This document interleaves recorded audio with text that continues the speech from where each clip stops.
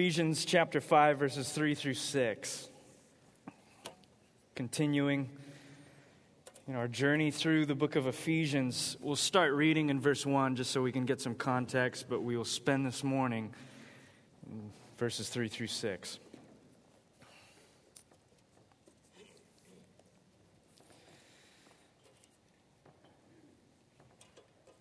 This is what Paul says, starting in verse 1.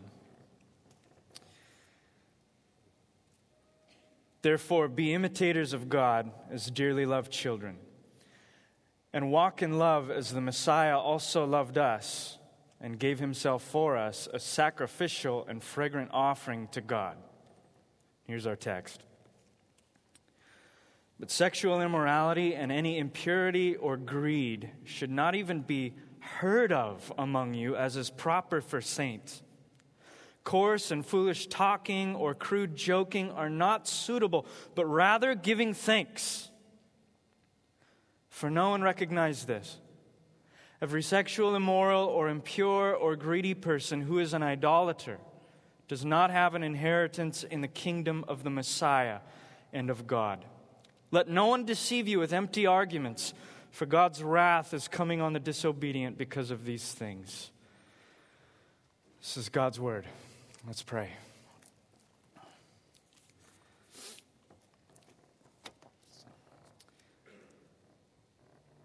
Wow.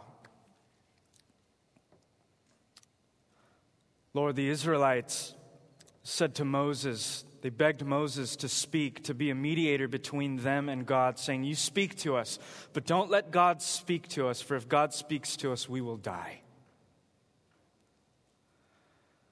Lord, that your word, your very words are so heavy with glory, so weighty in holiness, and so perfect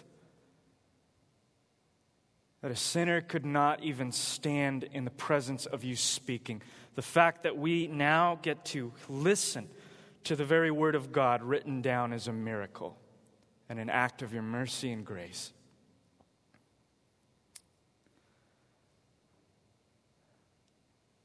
So I pray, Lord, with that, the Holy Spirit, you would operate in our church today. That you would open our eyes to see the grandeur of God's glory, His holiness, His beauty.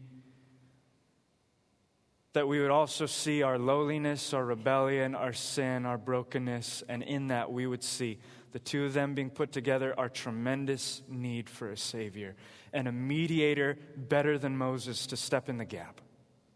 Thank you that we have that in Jesus Christ. Show us our need and show us our salvation, that we might be able to say with the psalmist, why are you so downcast, my soul? Hope in God, my salvation. Thank you, Lord, that you are our salvation. And it's in you that we trust and hope and glory and thank forevermore. We pray these things in Jesus' name. Amen. Well, we've been spending a significant part of Ephesians in some really heartwarming parts of Ephesians. You know, we're talking about God's grace, we're talking about the love of God, and we're talking about God as Father, and those things are really easy to love, right? Now we get to the part where some of you are like, okay, here come the rules. 1, don't do this. 2, don't do that. 3, don't do this. Do this instead, but don't do that. Here's the rules. I guess every religion has to have some form of rules, right? I'd prefer, and I think from the way Paul speaks about this list of vices that he rolls out, I think it'll help us to move through them knowing the heart of God a little better, to think of it in different terms.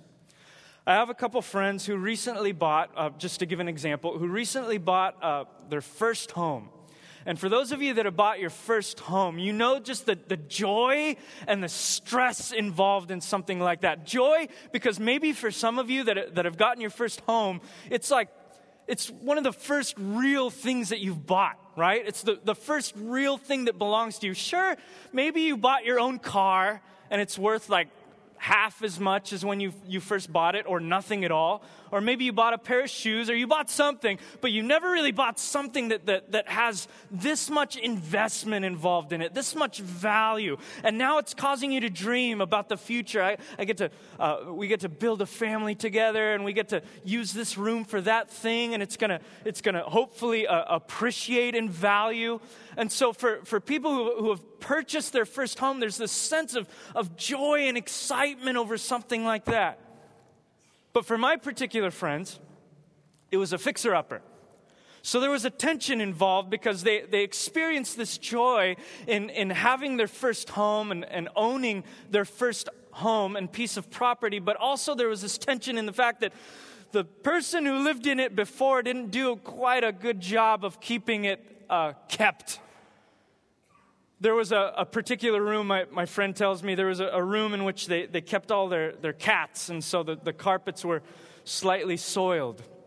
There were fleas all over the house. The carpets were just disgusting. The walls had to be painted over. Everything was just torn apart, and yet it belonged to them. It was their first home. It is their first home. But with that responsibility comes the need to take out the old furniture and bring in some new stuff. And this is more or less what Paul is saying to the Christian. He isn't saying you need to get a new house. He's saying a new house has been given to the believer. All the resources of heaven have been given to the believer. All you need to do is get rid of that old stuff that you used to have before you knew Jesus. And he lists a few vices, a few particular forms of depravity. These particular vices should be far from the behavior of all Christians. And they seem, when he goes into them, they seem a little bit arbitrary, a little random, but there's a common theme going through them. Let's just look at a few of them. The first thing he says is in verse 3, sexual immorality should not even be heard of among you as is proper for the saints. Sexual immorality is the act of sex outside of marriage as God designed it. In general terms, that's what it is. Now, some of you maybe, upon hearing that, are like, oh, great, I've never done that yet. Or I don't do that anymore. I do everything but that, so according to Paul, I'm golden. Me and the person that I love, we have done everything except for that particular thing. We kind of stop right before that red line. So I guess that's what Paul means. He's setting this boundary, and we can do as much as we want until we get to that point. Well, then he throws in this word impurity. This is what Paul means when he says impurity. He means generally any sexually deviant behavior. So this is what Paul is doing. He's saying, for the Christian, it is not fitting for someone who claims to be a child of God and a believer in Christ to partake in anything sexual outside of the God-ordained form of marriage between a man and a woman. Not just the blatant act, but anything else. Anything else that entertains our sexuality, if it is outside of God's design for it, it is wrong. Then he says, sexual immorality and impurity, in verse 3, or greed should not even be heard among you as is proper for the saints. Now it seems like he's just going on a dirt trail, like on a random dirt trail. Okay, I understand this common theme of sexuality, but greed? Well, what is greed when you look closely at it? Greed is nothing more than having an insatiable desire for something other than God. Greed is an insatiable desire for having something more. It's a lack of contentment. And greed is, obviously we think of greed in terms of money more often than not, and that it is. You want so much money. You have a certain allotment of it, but you are so driven to have more. Maybe you make $60,000 a year, but oh man, if you could have $70,000 a year, you would be happy. If you could just move into this tax bracket, everything would be fine. If you could just have this dream job instead of that job which you now occupy, everything would be golden. It's an insatiable desire for more. It's a lack of contentment. And it affects not just money, but our status. It doesn't just affect our status, but our longing for power, our social circles, and yes, even sexuality. In other words, what Paul is saying right now, he's not just picking on arbitrary sins, but Paul is using typical characteristics that used to mark the lifestyle of someone who didn't believe in Jesus Christ. He's starting with those things that are outward manifestations of sin, right? Sexuality. And he's moving to the inward manifestations, those things that nobody knows except us. Greed. In other words, Paul is covering the entire spectrum of a person's fallen nature. And he's saying, that used to be your old furniture. And God has saved you by grace through faith in Jesus Christ alone, so that you can stand before God positionally, knowing that even though you have messed up in this life, God looks at you like he looks at his son, well pleased. But you still got some baggage, perhaps. And now begins the task of moving out the old furniture and moving in the new furniture. And he's covering the entire spectrum of human sin. Even the way that we talk. Look at what he says in verse 4. Coarse and foolish talking or crude joking are not suitable, but rather giving thanks. Coarse, foolish, and crude. Now, Paul is speaking on such a broad level that he could be speaking about anything from bad jokes to ill-advised humor to laughing or joking or conversing about things that you used to do, glorifying sin in any way, shape, or form. In other words, all three terms refer to a broken, messed up mind expressing itself in broken, messed up conversation. Paul would say in another letter in Romans chapter 1, verse 21, though they knew God, they did not glorify him as God or show him gratitude. Instead, their thinking became nonsense. Their senseless minds were darkened. So in these first two verses, Paul is doing something very simple. He's saying Christians, by virtue of their new nature, must take out all the old furniture that used to mark their lives. And here's the sine qua non of the old life, sexuality to greed. That isn't all it is. He's just saying all of that old furniture, it's got to go. It doesn't mark your life anymore. You have a new life. Your life has been crucified with Christ. It is no longer you that lives, but Christ lives in you. And the life that we now live, we live by faith in the Son of God. So you're not just signing up for something that you can just tap into whenever it's convenient or whenever you need some help from God who's hiding in heaven. This is a new way of life. It's a better way of life, but it is a new way of life. Now, perhaps some of you at this point are asking yourself, okay, I understand new way of life. I understand God changing our old nature, but why does Paul always pick on such meaningless vices? Have you been watching the news?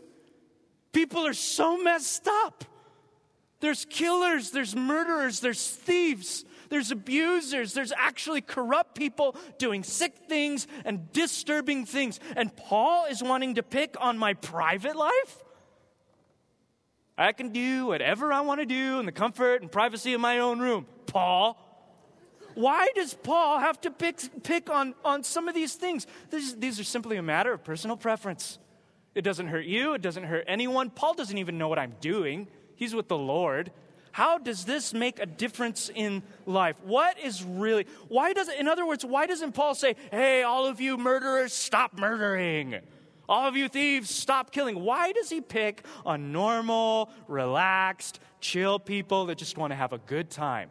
Is it really wrong to want a little more money? Is it really wrong to want to sleep with this person that I'm deeply in love with?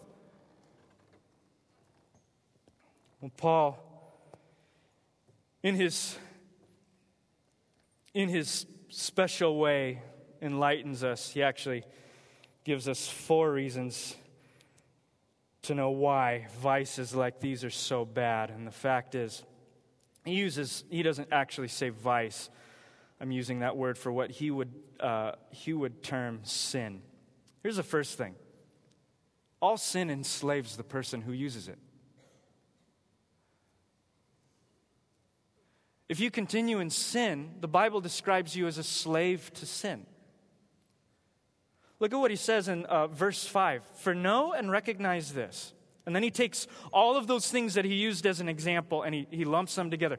Every sexually immoral or impure or greedy person, listen to this, who is an idolater. Now that's interesting. Because what Paul is not saying is he's not demonizing those specific things. Nowhere does Paul ever say sexuality is bad. All one would have to do is read like the Song of Songs to see God's design and heart for sexuality. And it's good. Nowhere in the Bible does it say that money is bad. We've all heard that term, sometimes a distorted paraphrase of that verse. Money is the root of all evil. It actually says the love of money is the root of all evil. Money isn't evil. The Proverbs say that God is the one who gives you the ability to create wealth. So those particular things are not bad things. In fact, they're good. The problem is when humanity takes good things and elevates them to God things. And the Bible calls that idolatry. Sometimes we think of idols as the way that the Israelites would have thought about it thousands of years ago. It's a statue that I have carved out of a piece of wood. And we look at our lives and we're like, I don't have any statues or engraven images on my mantle. I guess I'm perfect. But idolatry, according to the testimony of Scripture, is when people take good things and elevate them to ultimate things. And idolatry is at the heart of all of our sin. Every time we break the law of God, it's usually connected in some way to idolatry. Idolatry attracts us with fake promises. You'll feel better if you do this now. You'll be satisfied if you go ahead with that. You will be fulfilled if you do this. You are longing for that which you don't have, because if you have that which you do not have, you will be finally happy. And then you get it and you're not happy. But if you have this other thing, and the cycle continues. Idolatry attracts us with fake promises. It ends up destroying us, however, by causing us to turn our faces away from God. That's what Paul was saying in Romans chapter 1 when he said idolatry, the problem with humanity isn't our behaviors per se, it's our heart condition. It is the fact that we want to turn creation, we want to worship creation rather than worshiping the Creator. Idolatry. One writer, W.G.T. Shedd, once put it this way: sin is the suicidal action of the human will against itself. So when we sin, we turn our faces away from God's glory. We also end up killing ourselves slowly. Number 2, why are these vices so bad? Well, vices exclude you from the kingdom of God. Look at the next part of the verse. In verse 5, for know and recognize this, every sexual, immoral, or impure, greedy person who is an idolater does not have an inheritance in the kingdom of the Messiah and of God. We have to recognize that there are two kingdoms at war. One of them is the undisputed champion. It's God's kingdom. It's expanding. He's already won. He's triumphed over the kingdom of darkness. It's not even a competition. Greater is he that is in you than he who is in the world, John said. He's triumphed over all of those principalities. It's not a battle like that where we're waiting to see who has won. God is victorious on the cross. It is rather a war of two kingdoms inside of each of us. So for the non-believer is purely at allegiance to the kingdom of darkness, according to Ephesians chapter 2. And that kingdom of darkness is marked, as we're seeing in these verses, all the way through verse 8, is to imitate darkness is to imitate lustful self-indulgence. Whether it's sexual immorality, whether it's greed, whether it's disobeying parents, whether it's a bad attitude, whatever you want to fill in that blank with, it is this lustful, self-centered self-indulgence. The kingdom of God is marked by imitating God. What did we see in verses 1 through 2? loving self-denial. So what you have are two different worlds clashing together in a person. The desire of God to lovingly self-deny self, and the call of the world to lustfully self-indulge. And in a person that does not know God, there's no competition whatsoever. You are led by your lustful self-indulgences. And in the heart of the believer, those things are radically fighting for your attention.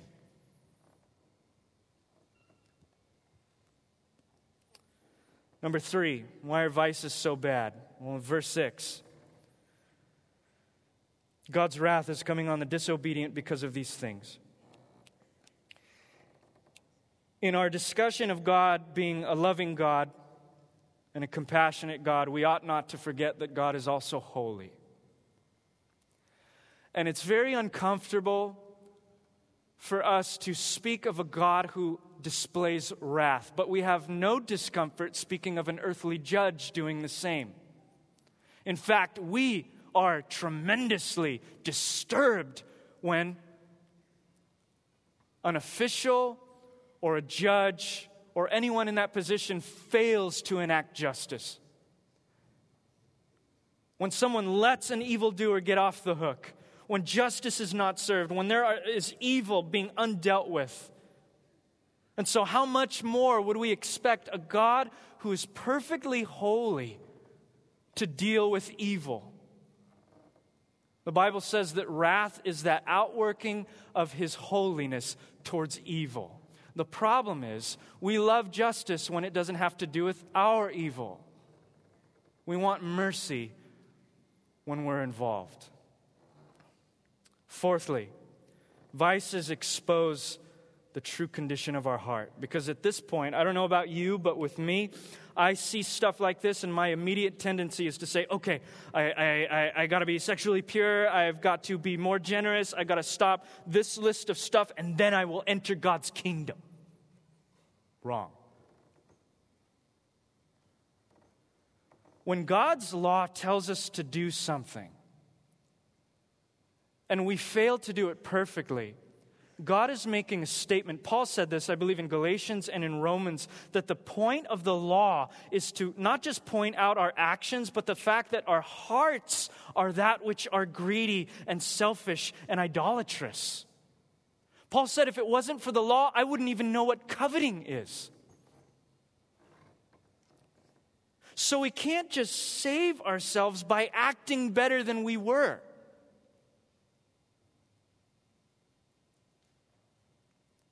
Jesus once said to the Pharisees in the Gospels, actually he said to the Israelites about the Pharisees, he said, if your righteousness does not supersede, if it does not surpass the righteousness you see in these Pharisees and scribes, you're doomed.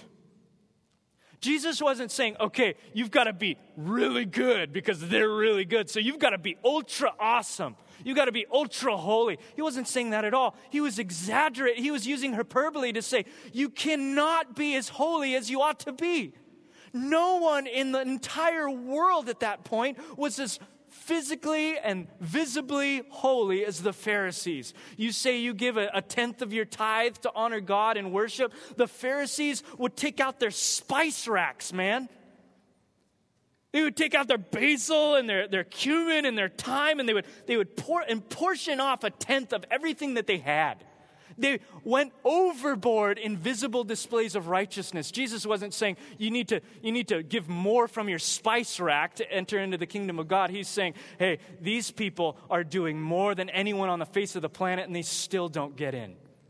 Because the problem is not with individual acts and behaviors. Those things simply point to the problem, which is a sick and evil heart, the condition of all of humanity. He would turn to the Pharisees and say in Matthew 12:34, how can you speak good things when you are evil?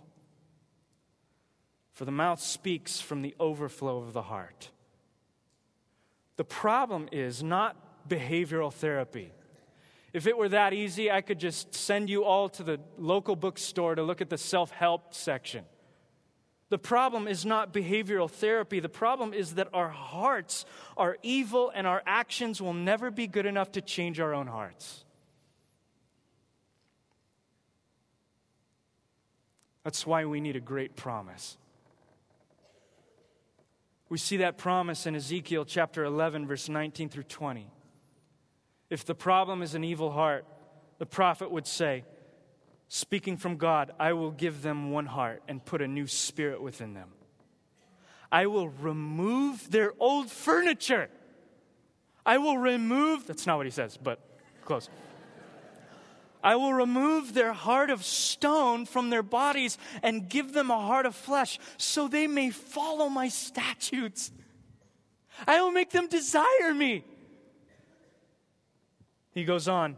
They will keep my ordinances and practice them. Then they will be my people and I will be their God. God steps in on the scene and says, you are so wicked that you don't even know that you're in the filth of your own sin. I'm going to step in and change everything through Jesus Christ, my Son. Sends His Son to die on the cross for our sins, not just to wash away our sins, but remember what He says in Ephesians chapter 5, verse 6. God's wrath is coming on the disobedient because of these things. Paul would say to the Corinthians that Jesus, who knew no sin, became sin for the sinful so that we might carry the righteousness of Jesus Christ on His behalf. So He switches what we deserve with what He deserves. So not only are we forgiven and spiritually debt-free, but we are now forgiven and wealthy with the righteousness of God by faith in Jesus. You know what that does to you?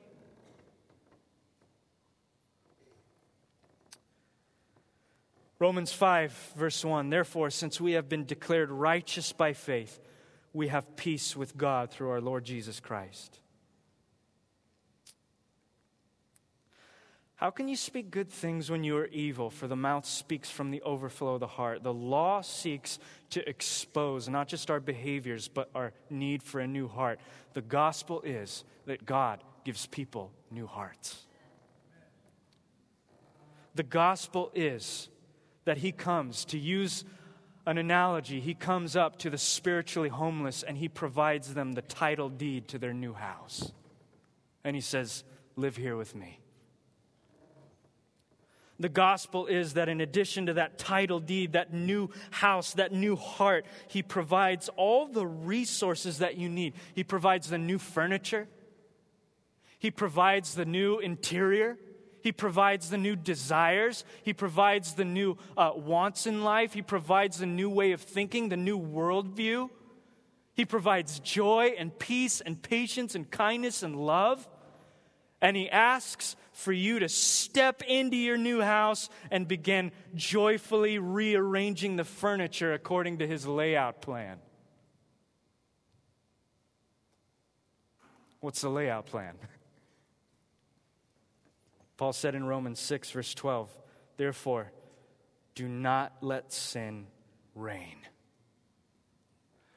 I want the profundity of that statement to sink into your hearts this morning. There was at one point, which we saw like a year ago in Ephesians chapter 2, that we were dead in our sins. Paul would say elsewhere that we are enslaved to our sins. And now, by virtue of the power of Jesus Christ, we are told by Christ, you don't even have to let it reign over you anymore. I'm not just talking about sexual immorality. For some of you, that's not the struggle. For some of you, it's how you relate to your spouse. For some of you, it's how you relate to your coworkers. For some of you, it's just pure selfishness. Maybe it's greed. Maybe it's an anger problem. Maybe you have struggled with anger your entire life. You throw tantrums and you can't control it. Maybe you're an alcoholic. Switching over into the kingdom of God is not a matter of an intellectual assent where one day you sign the back of a bulletin at church and you jump over onto the other side. It is a supernatural endeavor where the Spirit of God says, I will break the power of sin over your life.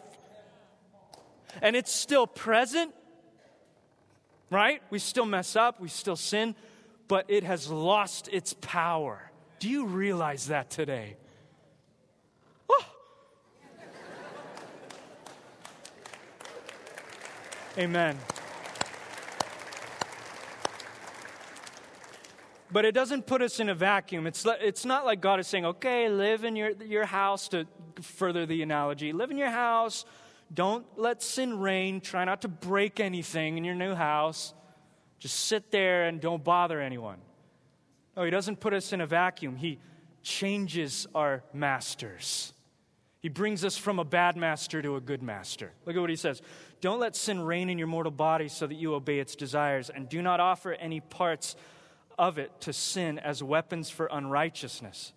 But as those who are alive from the dead, offer yourselves to God now that you can, and all of the parts of yourselves to God as weapons for righteousness. For sin will not rule over you, because you are not under law but under grace. Who doesn't want that? Who, upon being given a brand new house, a fixer-upper, doesn't want to start fixing it up? Well, I'll tell you. People who love to live in their own filth. Long time ago, I had some relatives who I would visit back from where I used to live, who owned this house. And in their house, they owned like 6 or 7 dogs. Cute dogs. They didn't really bathe the dogs. And so the dogs ran around just soiling everything, shedding, dirty. In addition to that, these particular relatives smoked inside like 30 years. So when I first went over to their house, it was like I walked into a cement wall.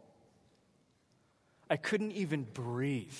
I walked out from just California air, ocean air, into this house. And I think I was with my dad, my sister. We were just like I had to back out. It was like I walked into a wall and it threw me back.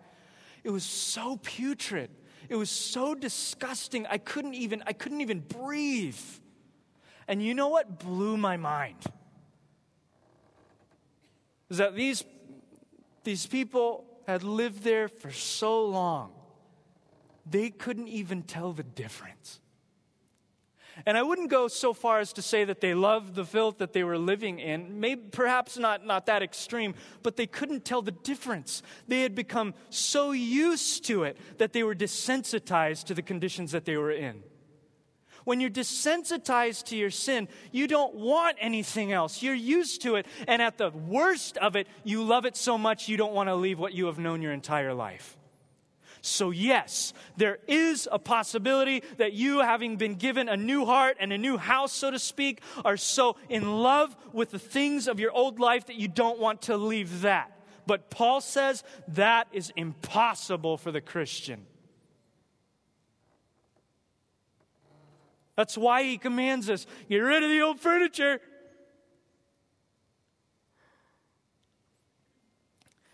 Now, I'm not talking about just messing up, right? I want everyone to understand that.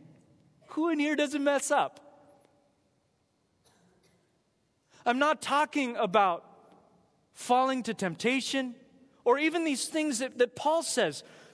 How many people in our church today have messed up sexually and have been forgiven by God, who have repented of those things, and we are covered by grace. We can mess up and repent, and God's grace picks up the slack, man. I'm not talking about making mistakes. All of us do this. I'm talking about that person who loves to remain in their sin. For you are an anomaly to the New Testament. Because if you are still living in sin, habitual, ongoing sin, to the point where you're saying, I see no reason to leave this or get away from this or walk in holiness, I kind of like it, I'm used to it, I even love it.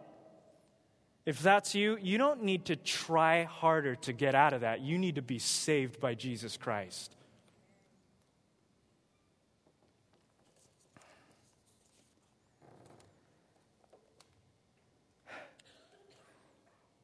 And if I may be so bold,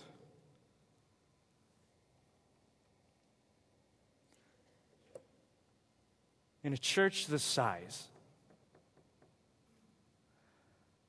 I am terrified that there are some of you that come to reality on a weekly basis, thinking that you're a Christian because of your attendance, because of your particular confession, because of a water baptism, because of your Christian vernacular, whatever, when there is actually no supernatural evidence in your life that you've been saved by God.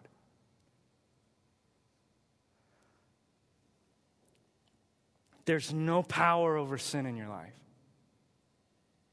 There's no change in affections. There's no love and desire for God's righteousness, for His holiness. There's none of that. The only change that you experience is one of geography, where every Sunday you haul yourself out of bed and you plant yourself in a seat in church on a Sunday to listen to some person sing about heavenly sights in the Bible so transcendently holy that your heart, being enslaved to sin and blinded by self-righteousness and unaided by grace, can only interpret and construe as moralism. And so Sunday after Sunday after Sunday, there's some of you that leave with a smile on your face because you think you're okay and you are just as enslaved as ever. I'm terrified for you. Jesus would say in Matthew chapter 7, verse 21 through 23, "Not everyone who says to me, 'Lord, Lord,' will enter the kingdom of heaven." I want you guys, gals, to understand I'm not trying to be that fire brimstone freak. Reading the New Testament and the words of Jesus Christ should cause us to be burdened for people that love their sin. Jesus is saying from His own mouth, not everyone who says to me, "Lord, Lord," will enter the kingdom of heaven, but only the one who does the will of my Father in heaven. On that day, this is tragic. On that day, many will say to me, "Lord, Lord, didn't we prophesy in your name? Drive out demons in your name? Do many miracles in your name? Didn't we pray in your name? Didn't we do stuff in your name? Didn't we get stuff done in your name?" Then I will announce to them, "I never knew you. Depart from me, you lawbreakers."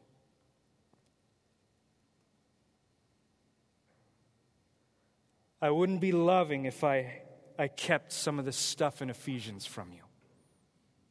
I would hate you if I did that. The fact is, the loving truth of the Word of God is, if there is no supernatural evidence of salvation in your life, the Bible offers you no comfort in the next.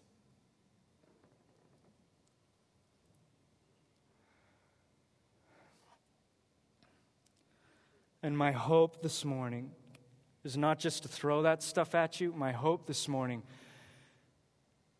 is that the jackhammer of the law of God in all of its holiness will break apart that stony heart of self-righteousness so that the salve of the gospel will wash you clean.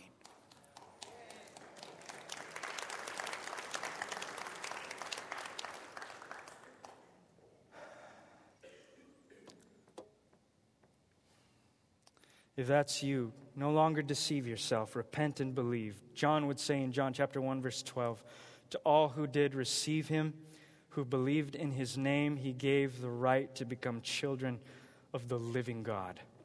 And listen, to God's children, the Bible offers a world of comfort. You can know, leaving these doors, without a shadow of a doubt, that you are saved by grace. It's easy.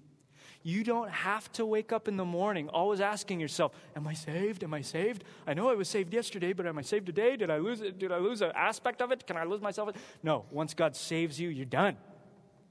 And you can know it without second guessing it. Number one, Paul would say in Romans chapter 8 that there is an inward, this is how you can know, there is an inward testimony of the Holy Spirit inside you screaming about it. The Holy Spirit is inside of you, the Spirit of adoption, crying out and enabling you to cry out, God is my Father. And He bears witness with our spirits that we are children of God. He doesn't just give you a testimony that you belong to God. He is the first one to help you recognize indwelling sin. And that all of us in this room sin and battle two kingdoms against one another. And the Holy Spirit is the one that graciously gives us an insight into that by showing us what the will of God is and the law of God is. That's why Paul in Romans 7 was just throwing a holy fit. Just saying, I delight in the law of God in my inner being, but I see in my members another law, waging war against the law of my mind, making me captive to the law of sin that dwells in my members. There's this thing going on inside me. Wretched man that I am, who will deliver me from this body of death? Thanks be to God through Jesus Christ our Lord. That leads to the second thing that brings the Christian comfort. Thanks be to God. Paul says that in our text. Instead of all of these things, instead of coarse, foolish talking, or crude joking, rather give thanks. You know why giving thanks is that antithesis to all of those other vices? Because giving thanks requires of you a posture in which you are able to say of God, there is really nothing I can do to pull myself out of this. My trust is in Jesus Christ alone. So the evidence of salvation in our life is that inward testimony of the Holy Spirit, but it's also sheer trust in the grace of God through Jesus Christ. It is that moment where you say, I can do nothing. Only Christ can save me from this. The psalmist would say in Psalm 50, the one who offers thanksgiving as his sacrifice glorifies me. Speaking of God, to the one who orders his way rightly, I will show the salvation of God. And lastly, third evidence of the Christian life is that you fight. Christians are fighters. I don't mean physically. But when Paul says sexual immorality and any impurity or greed, coarse, foolish talking, or crude joking, and understand everything along that spectrum, he's saying the Christian fights against his old nature. The Christian does not let his old nature rule him or her. And it's not a nervous fight as if you're going to lose. You have every resource in heaven backing you up. It is a joyful, glad fight. James would say, if friendship with the world is enmity with God, think about that for a moment. Turn that on its head. That would also mean that friendship with God, speaking of the Christian, is now enmity with the world. Or to put it another way, we can either side with our sin against Christ or side with Christ against sin. And if you're a Christian saved by grace, you are of a posture which sides with Christ against anything contrary to the will of God. That is your life until He comes and completes that work. And as you do that, you begin to experience the salvation that was brought to you by Jesus Christ. We know we're Christians because of the inward testimony of the Holy Spirit, because we have faith in Christ's work alone, and because there is a tangible change in our life. To the believer, this is a joyful fight because we know that in it we are being sanctified, we are being made more like Christ, and in the process, all of that stuff that was hindering us from a panoramic view of the glory of God is now being torn away. That sin that's been deeply entangling us is being torn away by the power of God as we fight the good fight of faith. To the non-believer, it means you've got to rest and believe in the finished work of Christ. That the Holy Spirit might change your heart, and you'll know He does because your desires will change. Out of nowhere, there will be a thirst for holiness and righteousness. You won't be perfect. I'm not. You ain't. None of us are. But deeper than the behaviors, deeper than behavioral therapy, the heart will be changed. And that is a supernatural work of God. Is your heart changed this morning? If it is, I pray that God would restore to you the joy of his salvation, that you might recognize what you have been saved from and what you have been saved to. An inheritance in the kingdom of God to enjoy God forever.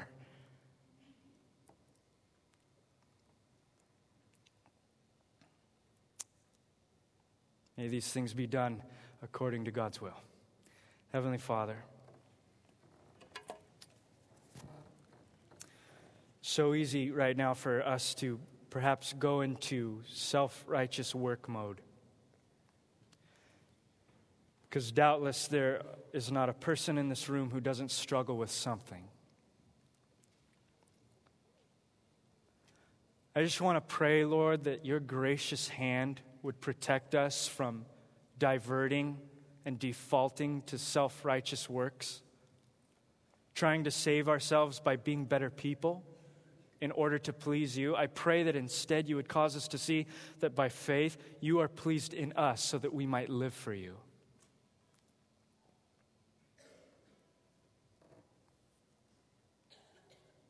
That we are not loved because we act a certain way, but we act a certain way because we know that we're loved.